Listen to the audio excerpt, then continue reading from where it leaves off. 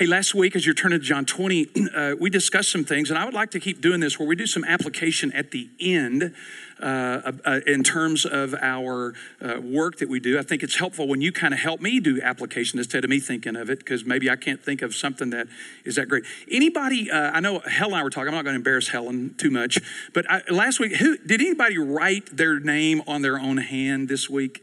And do that. We talked about that. Remember about this idea about, great, yeah. Did anybody get any responses from people over that? Did they think you were like in the third grade or, right? Huh? Helen, you told me something. What happened? People ask you, what is that? Yeah, and she could tell Jeremiah 49:12 says, I've inscribed you on the palm of my hands. You know, I had an experience too. When I like mine's a little. It proves I wash my hands. You know, it does. But I had the experience of doing that. And this idea was when I would see it be faded because I'd wash my hands a little bit. You know what it made me think was this is not what God does. That was kind of helpful to me. I mean, I didn't have anybody ask me what did that mean, but when I looked at it and I saw it and that it was a little bit smudged or it was a little bit gone, I thought, okay, that's what happens when I do it, but that's not what happens when it just made it conscious for me. And that's the whole point of our application is for us not only just to listen and hear. In fact, if you just listen and hear and don't do anything about it, I don't think there's probably much value in that. But if you do something about it and it helps you as you walk through the day and as you go through the week, then that kind of brings that truth back to you. Jeremiah 49:12, you know, I've written you on the palm of my hand. And so I'm always encouraged. Anybody do anything with that? Annette, you talked about in the morning or the evening, reminding ourselves of God's love and affection for us. You did? Good. Thought about anybody do that one in the morning or the evening? Great.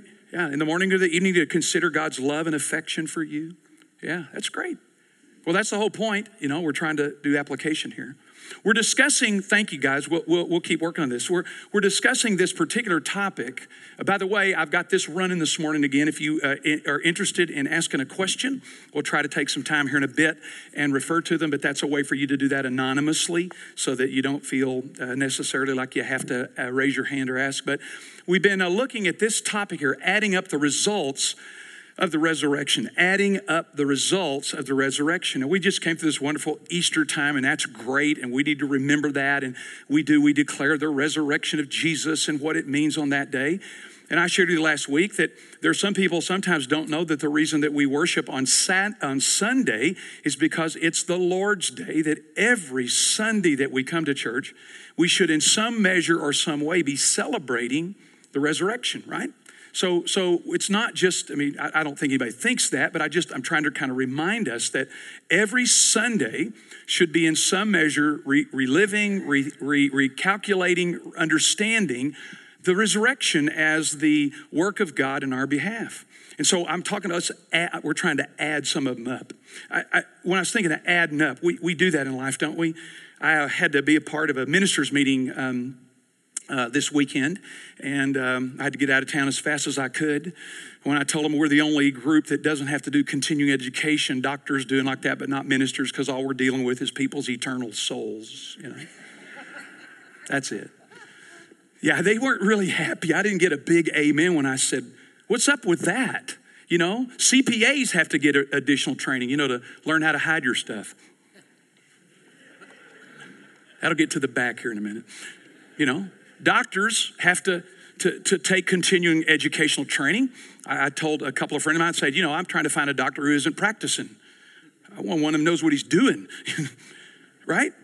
So I'm there, and as I'm speaking, I'm looking out in the audience, and I'm seeing lots of students that used to be in my classes.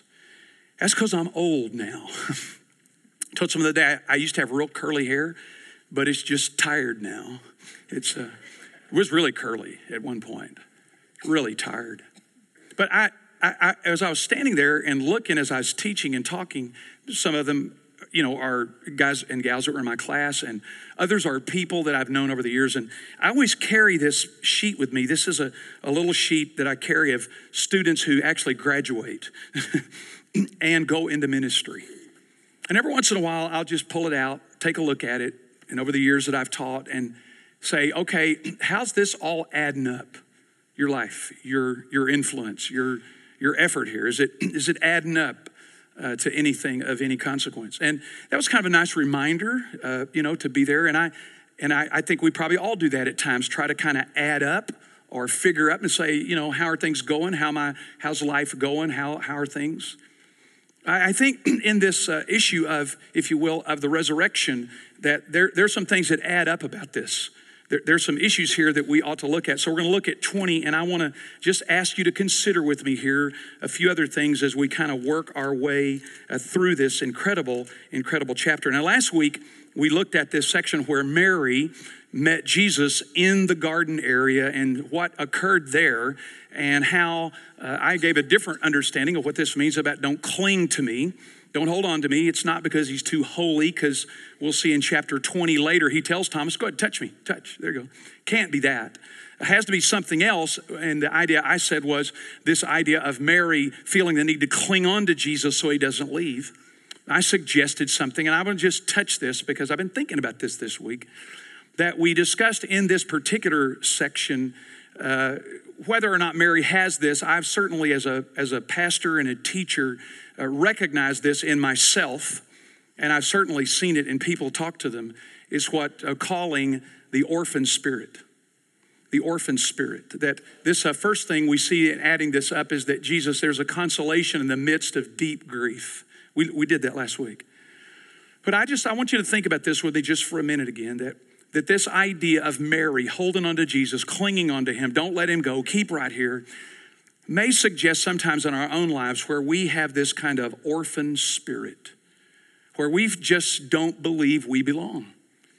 That down deep in our soul, there is the idea that we're not worth much, or that God would never want to be with us, or that we could never be enough, and that this has this sort of sense of, I just don't belong. Whether it's belong to Jesus or belong in the position I'm in or belong in the place, many of us carry this idea, if people really knew about me, they probably wouldn't like me or love me or want to be around me. And so I just want to ask you to consider some more of that this week. And here's 3 things through the week, as I was working through this. The manifestation, see if I get this thing to work. The manifestation here, I'm suggesting, when the devil fell from heaven, if you believe that there's some people who don't, he fell into electronic equipment. I don't know if y'all had read that before. I didn't know if y'all knew that. Yeah. When he fell from heaven, he landed in electronic equipment. I'm convinced of it. Now, this if you will, this orphan spirit, here we go. The manifestations of this, and I'm just telling, here, give me an example. I was talking the other day, a bunch of guys. Do any of you have trouble believing that God loves everybody else, or, that he even loves ISIS? He even loves, people that are doing, you don't have any problem with that, do you? But you know what? If you have the orphan spirit, you have a hard time believing God loves who? You. That's too widespread for it to just be nothing.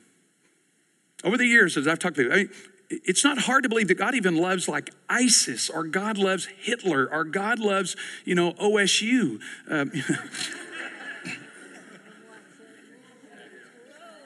I'm getting close, right to the edge. Because it's more theoretical. It's more theoretical. When it gets down to me, that's a different story. And the orphan spirit, and I'm not trying to sound mystical or, like I grew up with guys that thought there was a demon in every doorknob. I'm not talking about that. I'm talking about this attitudinal thing that's down in us. The sense that I don't belong. That's right. So here's what happens when we have this. Our work, or my work, and yours establishes my worth. My work establishes my worth. This is where men, I can speak a little bit to this. This is where men, when they retire, sometimes they have real problems because they've been defined by their what? Work. I have been, like I say, at this ministers meeting, I have a good friend who's a counselor, and they're putting him on staff because I've said over the last several years, I don't know if you know it or not, but I've been in ministry a long enough time, and you may have gone to churches that sometimes when a pastor retires and stays in the church, he becomes the biggest problem that church ever had because they can't let go.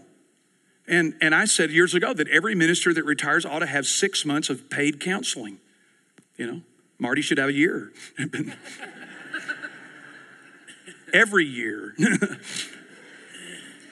Right? We already know his stuff. He tells us about it all the time. You know, it's diagnosable. I know some friend of mine, counselor's writing it down. Okay, that's the issue. But when they have to retire and have to quit and have, for whatever reason, they lose their identity. Listen, the orphan spirit has within it the idea that your work is your worth.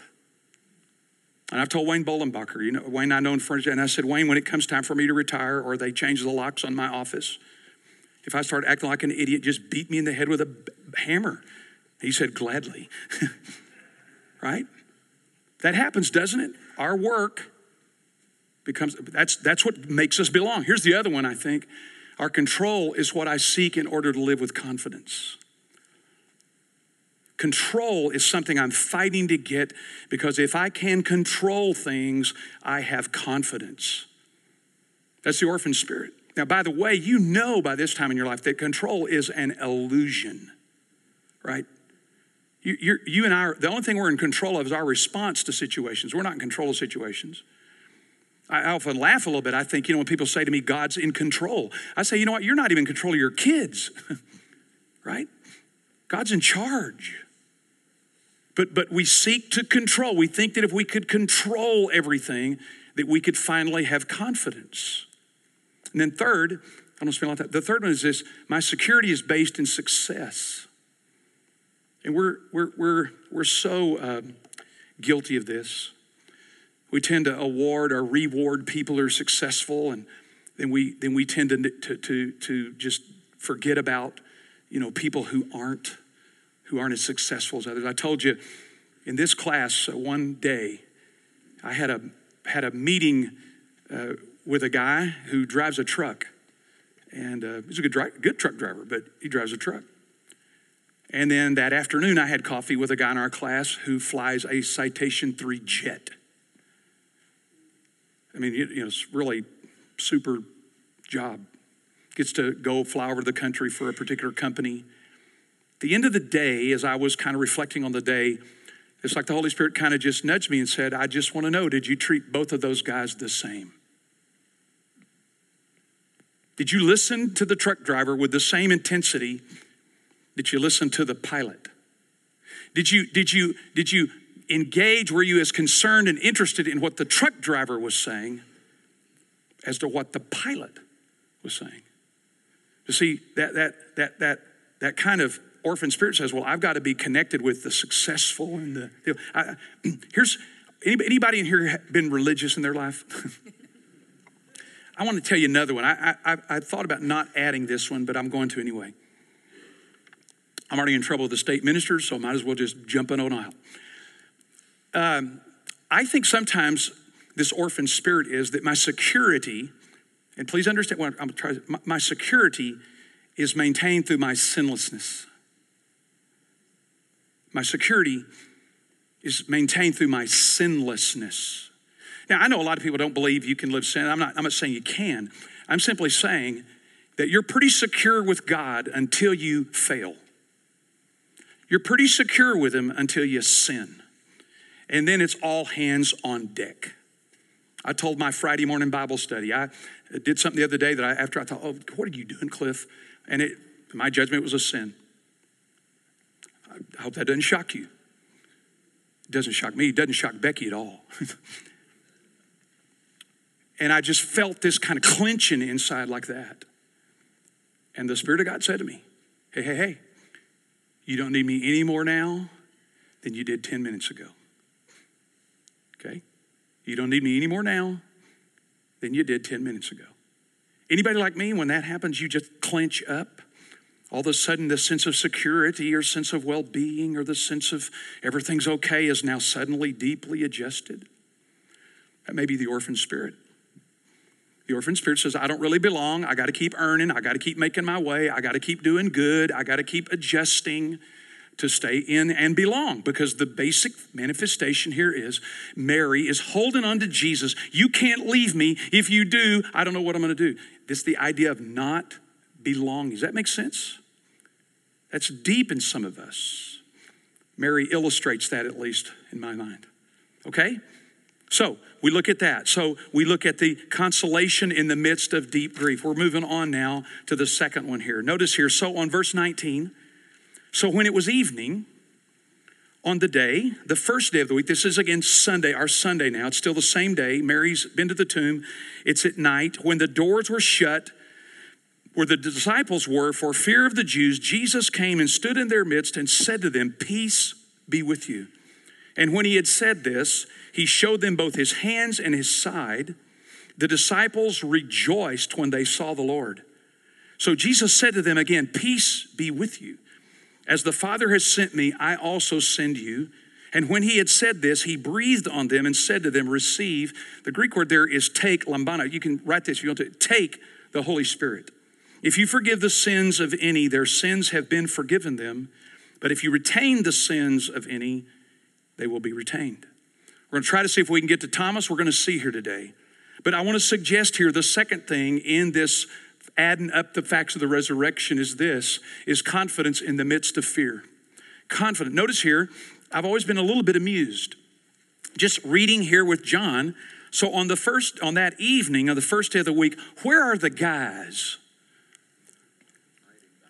Hiding behind locked doors at night. Where have the women been? Thank you, ladies. Just think about that. I mean, here is John recording to say, the ladies went to the tomb where they were not certain that there wouldn't be Roman soldiers and there would be a detachment of them there holding and keeping guard. Here the women have gone and the guys are hiding. Now, maybe several reasons for that, but they shut the door and they're gathered together and Jesus comes into their midst. Now, this passage does not suggest, like in the movies, how does he come in?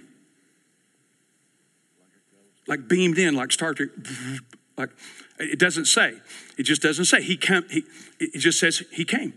He's there. There isn't anything to suggest necessarily. There's a term here when it says, and Jesus stood in their midst. And it could be that he just came in the door. Who knows? What I'm interested in here, though, is this confidence of here when Jesus says, peace be with you. Peace be with you. Notice, if you will, that's found in verses 19, 21, and if we get to Thomas, 26. Same phrase, 3 times. Whenever an author does this, there is some suggestion that there might be something here we want to pause. Peace be with you. So Jesus repeats this statement to them at least twice in this section, and with Thomas a third time. Jesus here is suggesting something to these people who have had great failure and great fear. Notice it says they were afraid. I mean, you bet. Their leader, Jesus, had just been executed by the greatest power in the world at the time, Rome. There's reason to be afraid. The Romans were typical that whenever there was a group of people trying to start an insurrection, they didn't just kill the leader, they killed all the followers. They were pretty efficient in this. And so as a consequence, it's not unlikely or not out of the range of reasonable to think these guys are afraid. And so they're hiding. Jesus comes in and says this. It's an interesting phrase here in Hebrew. It's shalom aleichem. Now, you've probably heard on the news and like that. In Arabic, it's salam aleichem. And it's the idea of peace, salam in Arabic, and shalom in Hebrew. And there's some question about how did this phrase, because it's a pretty common phrase when it's been said. It's maybe like hello, but let me try to unpack it a little bit here. These disciples here, in their great fear, and rightfully so, hear Jesus say to them, peace be unto you. Now, the study of this, or where this phrase came from, we understand in terms of research, is this statement was always used or began to be used to indicate when somebody came up to another person, peaceful intentions. In other words, I'm not going to hurt you. I'm not going to harm you. I'm here with peaceful intention. So this is how shalom aleichem. This idea of I'm here for peaceful means. Not here to hurt you. Peace be with you. I thought about this. Do you know how the handshake kind of came into being in America? Over in Europe they kiss each other on the cheek and but here we shake hands. Yeah, in the West, when you walked up to someone, if you shook their hand like that, you didn't have a gun, right? You had peaceful intentions. You extended the hand because you were saying, hey, don't worry, unless I'm left-handed. But like that, I'm left-handed. But so it was a sense of saying, okay, I'm coming with peaceful intentions. I'm not here to shoot you. When I'm reading this, I'm looking at this and thinking, peace be with you. And then when I read it a couple more times, I thought, yeah, that's right. This isn't just a statement. This is a declaration. Peace is with you in the person of Jesus. Peace be with you. Yeah, that's right. Peace be with you. The presence of peace, the Prince of Peace that he's called in the Old Testament is this. I wrote in my notes when I was thinking about this, I thought, Jesus uses this common greeting to calm the fears of the disciples, but there's more here. He is saying, peace be with you. And what would be more peaceful and more comforting and more helpful to these guys in this particular time than the actual presence of Jesus. The actual presence of a resurrected Lord, to believe and to know that there is peace now possible, not because the circumstances have necessarily changed, but because of the risen Jesus in their midst. I wondered about that, and I wondered in my own life that really the issue for me often for peace or contentment or like that isn't just that the circumstances get settled or the circumstances get straight, but that the presence of Jesus shows up in my life. Is that like you? There are all kinds of things we go through that God doesn't change. The circumstances don't get different, but there's peace be with you because of the presence of Jesus. I tell my students, and I've said this to myself a lot of times, most of us, the greatest need that we have is to have a real encounter with a real Jesus. Not just a concept or an idea from the book. And I'm not saying that's bad. We need to study the Bible and understand. And I'm not sure how that works out all. I'm not trying to be mystical here. But what I am trying to say is to relate to God and to understand the presence of Jesus as the basis of our peace. Not just some statement, not just some word, but his presence. Jesus is our peace. It is his presence. It is his reality in our life that brings us, if you will, the peace and comfort that we have in the midst of difficulty. Some of you know that. If we went around this room, we would say, when you were going through a difficult time and it didn't change, what was it that brought you peace? The doctor's statement? The change in the situation, or what? The presence of Jesus. The presence of Jesus. This isn't just a statement. This is a declaration. This is a fact of peace being with us. Now, I want to just remind you of something that Jesus said in John. Go back to chapter 5.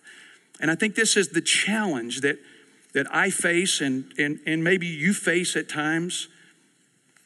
The challenge that we face is this. And I don't know how to work this all out, okay? So don't ask me for 3 steps or 9 steps or, I don't know how to work this all out. I just know how to lean into it. That's all I know. I just know that I have to lean into it. When Jesus said to a bunch of religious people in John chapter 5, if you're there, he says this, you search the scriptures because you think that in them, what is in them referring to? We'll get an English lesson here, huh? What's the in them refer to? The scriptures, yeah. You search the scriptures because you think that in them, what? You have eternal life. But it is these that testify about me, but you're unwilling to come to me that you might have life. Isn't that weird for a Bible teacher to talk like this? Isn't that weird for somebody who loved the Old Testament and taught the Old Testament and was called the Word of God? Isn't that weird? For me, I teach the Bible every week. I try to teach people how to study it. I think that's important.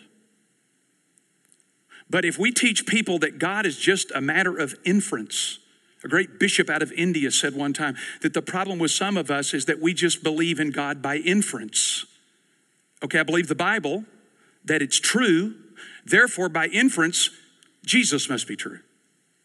That's faith by inference. I just want to encourage us to think about that one of the things that the Bible teaches us is that in the reality of this book or in the reality of the Christian life is a person, Jesus. That sounds a little flaky. It sounds a little mystical. It sounds a little uncontrollable, you know?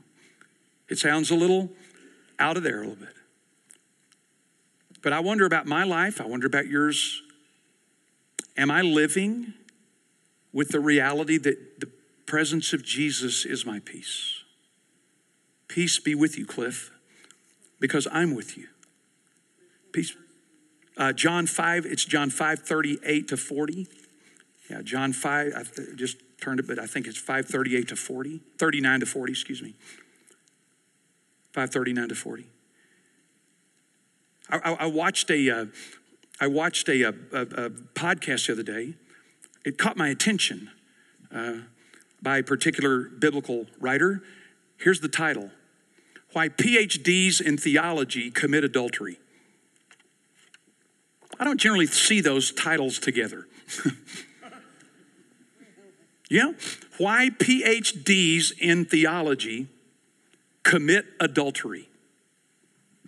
You might want to go read it sometime. It's an interesting read from the standpoint that the idea was that a PhD in theology thinks that they know, if you will, everything, and they manipulate and control the information instead of being controlled by it. Instead of the information, I've said to my students before, sometimes you're going to discover that while you read the Bible, guess what's happening? It's reading you, right? It's reading you. That this idea that if I can amass a bunch of information or a bunch of theology and I can figure it all out, that I will somehow be more spiritual, may or may not be true. This idea of Jesus is our peace. Peace be with you. Now, watch this. The next thing he does is a commission for the future. A commission for the future. Notice what he says. As the Father has sent me, I'm sending you. Then he breathed on them the Holy Spirit and said, receive the Holy Spirit, or take the Holy Spirit. If you forgive the sins of any, they're forgiven. And if you retain, they're retained. This idea of commissioning, or the idea of, here we go. I'll get my, right here. Yeah, the commission for the future. Jesus says, I'm sending you, just like the Father sent me. I'm trying to find the place. I'm suggesting right here that Jesus says this here, and I'm sending. Notice here, I'm sending you as the Father sent me. This is interesting because Jesus' statement here, there are two different words. As the Father sent me, the word there means sent and keep on being sent. I'm sending you. That present tense, I'm sending you now into the world. How, if we see this here, when he says, I'm commissioning you, I'm having you to take your place in the world. I'm having you to take your place here to be sent. How was Jesus sent? Let me give you a few thoughts here. Jesus was sent as light to the world, John 1. Jesus was sent as a light to the world to reveal the truth. So he's saying, as the Father sent me, I'm going to send you as light to the world. Jesus said that, didn't he? You're the light of the world. No one lights a light and puts it on a hill. What is it, though, that we're to reveal? What is it that our life, if Jesus was sent as the light of the world, what are we as the light of the world to reveal? Do what? Others' needs for Jesus? Could. Yeah. Jesus said, you're the light of the world and you do good deeds. So what? So what'll happen? Your heavenly Father will be glorified. Matthew 5. You're to do good deeds. You're to be involved. Why? So that your heavenly Father will be glorified. We're the light of the world. I want to suggest two things for you just in the speed of time or the interest of time. That there are two things that Jesus revealed and we reveal. One is the real truth about God. The real truth about God. And the real truth about us. The real truth about God. Who is he? What's he like?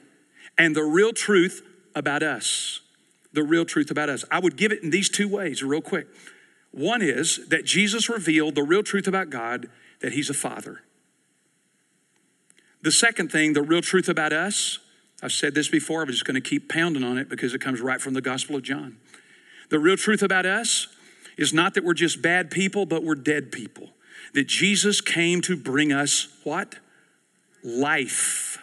We've been far too focused on sin and not enough on life. That the idea here is that Jesus came to reveal that what you need and what I need is not a new rule book and not a new list of morality, but what we need is something fundamentally more than that. We need life that brings and animates our behavior to honor and glorify God. So when Jesus says, I'm sending you, I'm thinking to myself, okay, I think they knew this. What is that, Jesus?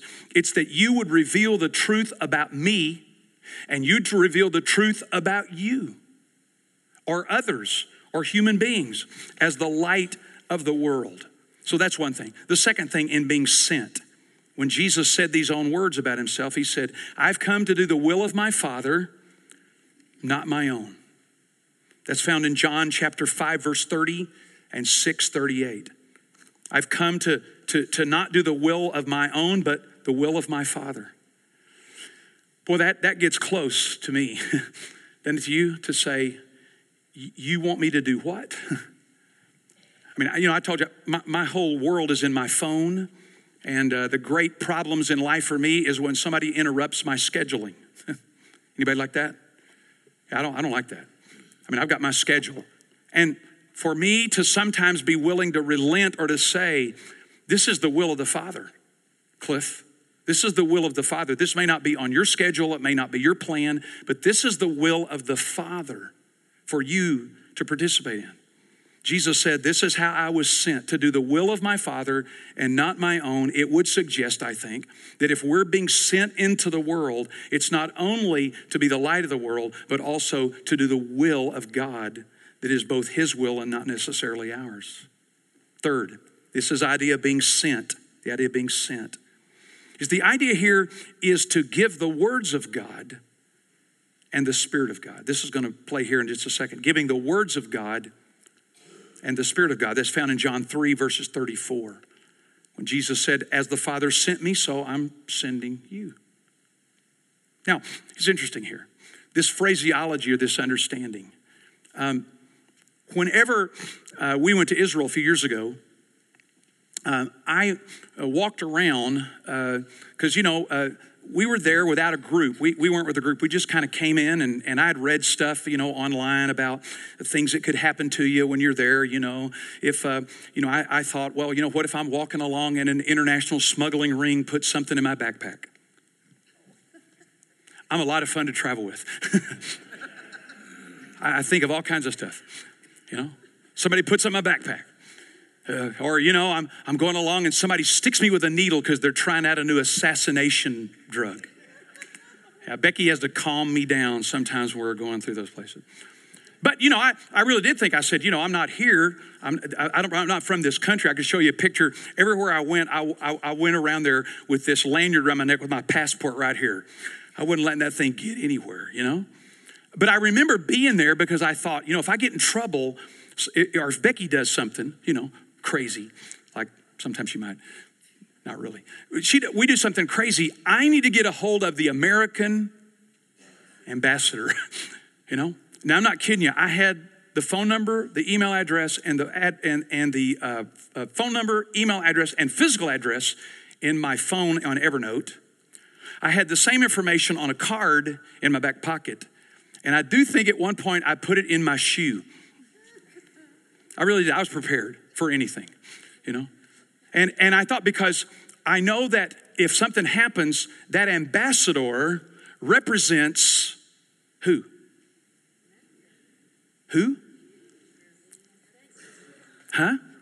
He represents fundamentally the president of the United States, but the power and might of who? United States of America, right? It's not his job to determine what all the policy is. It's his job and role to invoke it or to implement it. I wanted to know who that person was. I was going to call up and say, now, who is that again? Could you just put me on speed dial with him? See, the idea of an ambassador, they implement the policy and the plans of another. They don't have to come up with it. They don't have to dream it up. They don't have to decide about it. What they have to do as a representative to implement, if you will, the policies of the United States of America. And I thought, if I get in trouble, I want those guys there with me because they can implement the laws and the policies of the United States of America. This is the idea that Jesus is saying here.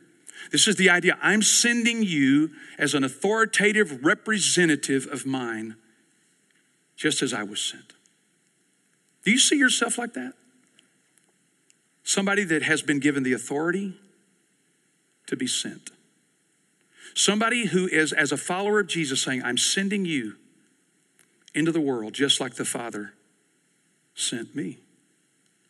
A buddy of mine years ago, so I'm at a gas station. We were just talking. I said, hey, Bill, what are you doing? He said, I'm just about my Father's business. I thought, boy, that's the way to look at it, isn't it? That's what I'm about. That as the Father has sent me, this is what he sent us to do. Where is he sending us? Where's he sent you? Did he send you to some kids to raise? Did he send you to an office that has people that maybe don't know who Jesus is? Has he sent you to a neighborhood where there are people who either know some of that but maybe don't have a relationship with him? Did he send you to a job that you sometimes don't really enjoy going to, but there are people there and relationships that you can develop? I think I know here some of what he sent us to. Where did he send you? Are you clear about that? Do you have some clarity to say, I'm not just knowing what I'm sent to do the Father's will, to reveal the Father about myself and others? Where? Where did he send you? Where are you being sent? Or is life just a day of get up, have breakfast, go to work, come home, mow the yard, take care of things, go to bed, get up? Or do you live with a sense of being sent? I think it makes all the difference in the world. In our living, in our giving, in our sharing, and in our life. And if you don't know, if you say, Cliff, I don't know. I don't know where I've been sent. It doesn't seem like it to me, It doesn't seem like it to me that where I am or where my life is sent. I just ask you to do this. Would you ask God to open your eyes, wherever you are, to what or who he may be sending you to? In the fact that you're already there. In the fact that you're already present. In the fact that your life can already matter in many ways that you may not have thought about.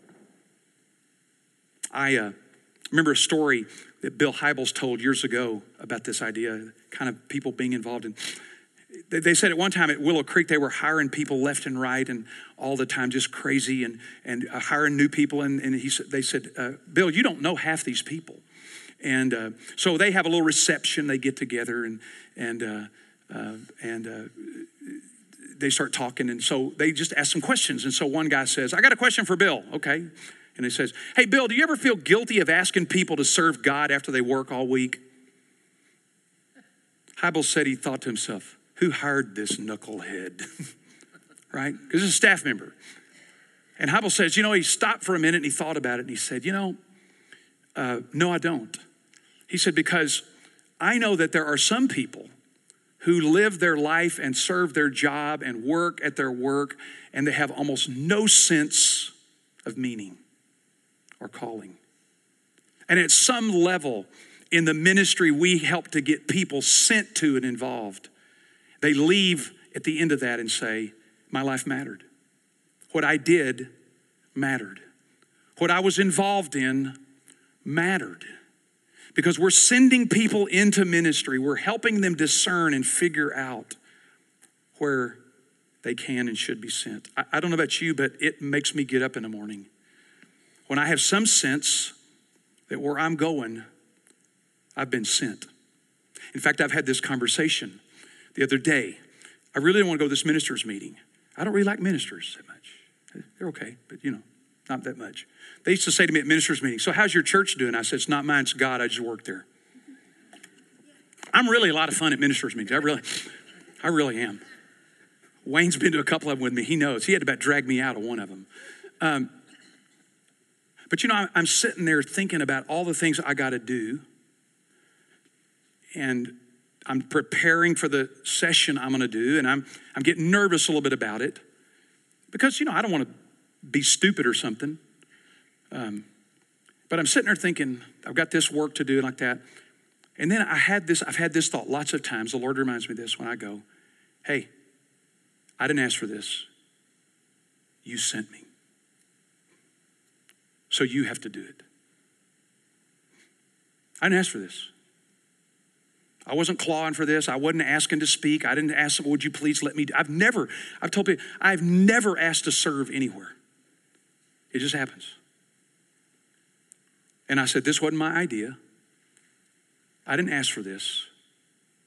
You sent me. So you have to provide the power. I do that every day when I go to work. I didn't ask for this. This is what you seem to be sending me to, guiding me to. You may say, well, Cliff, I work at a donut factory or something. I don't have any sense of being sent. Well, Jesus said he's sending you into the world. He didn't say he's sending you into the church. And the donut shop is the world, is the last time I checked. It's a wonderful part of the world, but it's one of my favorite parts of the world. It is godly part of the world. Let me finish with this because this is similar to what Jesus said. Jesus, in the Great Commission, never told anybody to go and make disciples. He never told anybody that. That word there in Matthew 28, 18 to 20 is not go. I know that's how it's translated, and that's because the translators have to make some determination when they translate how we're going to do that, or the Bible's going to be in 37 volumes. It's a participle. Now, I know that really blessed you right there, so I'm going to just let that soak in. Participle. So blessed. Yeah. That's right. Walt went to seminary, Trinity, he knows. It is translated literally. The command is not go. That's not the verb. The command, the verb in the imperative voice is make disciples. The participle is translated like this: as you are going. Anybody here today not going? Are you going home? Are you going to lunch? Are you going to work? Are you going to go look at those people and laugh at them? They're still in the marathon. Yeah. What are you doing out there? Right? This notion of go, I got to go. No. You have to go anywhere. It's as you are going. Make disciples. Where are you going? You're already going. You don't have to decide to go. I grew up in a tradition we thought we had to get up, get in our car, and go knock on doors. And I thought, my goodness, everybody's around me. I'm already going to work. I'm going to my neighborhood. I'm going to the mall. I'm going to the donut place. I'm developing friendships and relationships. I have a sugar ministry to the donut shop. I've been called to that. Huh? And Eddie Bauer. You know what's funny? I've witnessed to more people at a running shoe store than anywhere. Because I know about running shoes. And I start talking about it. The guy said, well, you know a lot about running. Well, why? Yeah, I do. Well, why do you know that? Well, this body's the temple of the Holy Spirit. Huh? Then we can talk. See, Jesus said, as I've been sent, I'm sending you. So this week, I want to ask you to consider something. Quit thinking your life is that mundane. Quit thinking your life is that ordinary. Quit thinking your life is that common. Because wherever you're going, you've been sent. Wherever you find yourself this week, you've been sent to tell people about Jesus, to help them understand about the nature of God, to cause them, if you will, in some sense or another, to understand the truth about Jesus. Don't think what you're doing is mundane. Well, I have to stop here. There's another term we're going to look at here in a minute because this is part of the teeth of this matter. When Jesus breathed on them the Holy Spirit. Now let me just take a minute here. We're going to finish. If you've been around me, you know this, and we're going to do something on June the 4th around here. You know what June the 4th is, right? Pentecost. I want to suggest to you that this passage here we're going to get to is important from this standpoint. I love Christmas and I love Easter. But I have to tell you, I am a bit at times confused as to why Pentecost is not emphasized the way Jesus emphasized it. We'll see this here later, but this is right here.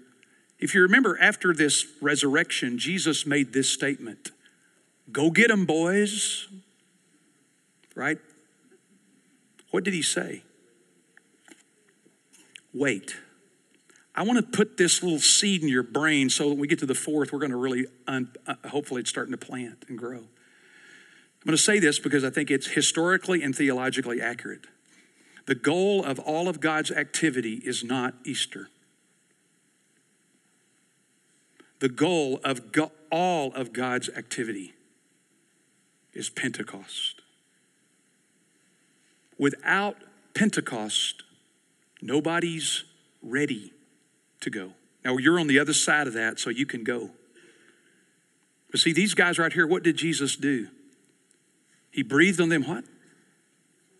Breathed on them the Holy Spirit. I just want this to kind of settle down in your thinking. That on the church calendar and in terms of God's activity in the universe, and I think it's great we put a lot of emphasis on Christmas and on Easter. Somehow, though, the most important day gets by us because apparently there are no gifts and no Easter bunny. I just want you to think about that. We're about to move into what I would suggest is what makes a Christian and not just a moral person and not just somebody who has a book and reads. We're going to come back to this because I think this has a lot to do with the notion of the presence of Jesus in our lives. We're going to have a party like we always do. I don't know what we're going to do with the cake. Are we going to sneak it in here, Beth? We're still working on this. So any ideas you have, but we're having a party, okay? So don't come here all dry and tired. We're going to have a party, okay? We might make you dance. I don't know. They used to say to me, can Christians dance? And I always said, hey, some can and some can't. That's all I know. No. But look, right here, this is, and we'll come back to this next. This is the idea here of number 2 on there is strengthening. This thing won't work now. Strengthening. When Jesus says to them, he breathes onto them the Holy Spirit. I'm just going to suggest the next time we teach and study and on Pentecost that this is the key to the resurrection, to Christian living, and to what it means to be a follower of Jesus. This is it right here. When you add up the results of the resurrection, this is the sum of the parts. All the parts of the incarnation through Easter or Christmas, all the parts and pieces of Jesus' ministry, all of the parts and pieces of his death and resurrection, all the parts and pieces of his time with the disciples afterwards, and then he finally says, wait, it's not over. It's not over. It will be in 50 days, he says. So I just want you to consider this as we move here, as we deal with, if you will, the adding up, the calculus of that, of what does this mean when he breathes on them, the Holy Spirit. So for this week, I want to just ask you to consider something. Why? Well, you know, but just in your conscious mind. Do you and I see the need for the Holy Spirit to complete the work of God? Do we see the Holy Spirit as necessary to complete the work of God? Or do we think that Easter's it? That's an interesting thing to consider. I just want to ask you to consider it. To be thinking as we move forward in this chapter, have you and I placed the proper priority, the proper emphasis, the proper understanding on the role and the place of the Holy Spirit? Now, I understand why that's a problem. There are a lot of crazy things on television. There are a lot of crazy things on television. And there are a lot of crazy things that people pass off as power of the Holy Spirit. There's a lot of nutty things. We're going to look at that. But there's a truth here that's the central piece of the activity of God and the work of salvation in the earth. And if we don't see it and we miss it, in my judgment, it accounts for why some of the challenges we face. So let's pray. I know I've kept you late. We're just going to keep working. So, Lord Jesus, these words here of you sending us, we're wanting and needing you to help us this week to perhaps recalibrate and re-understand that our lives are not that common, and they're not that mundane, and they're not that ordinary. Awaken us to the fact that you've sent us and you are sending us.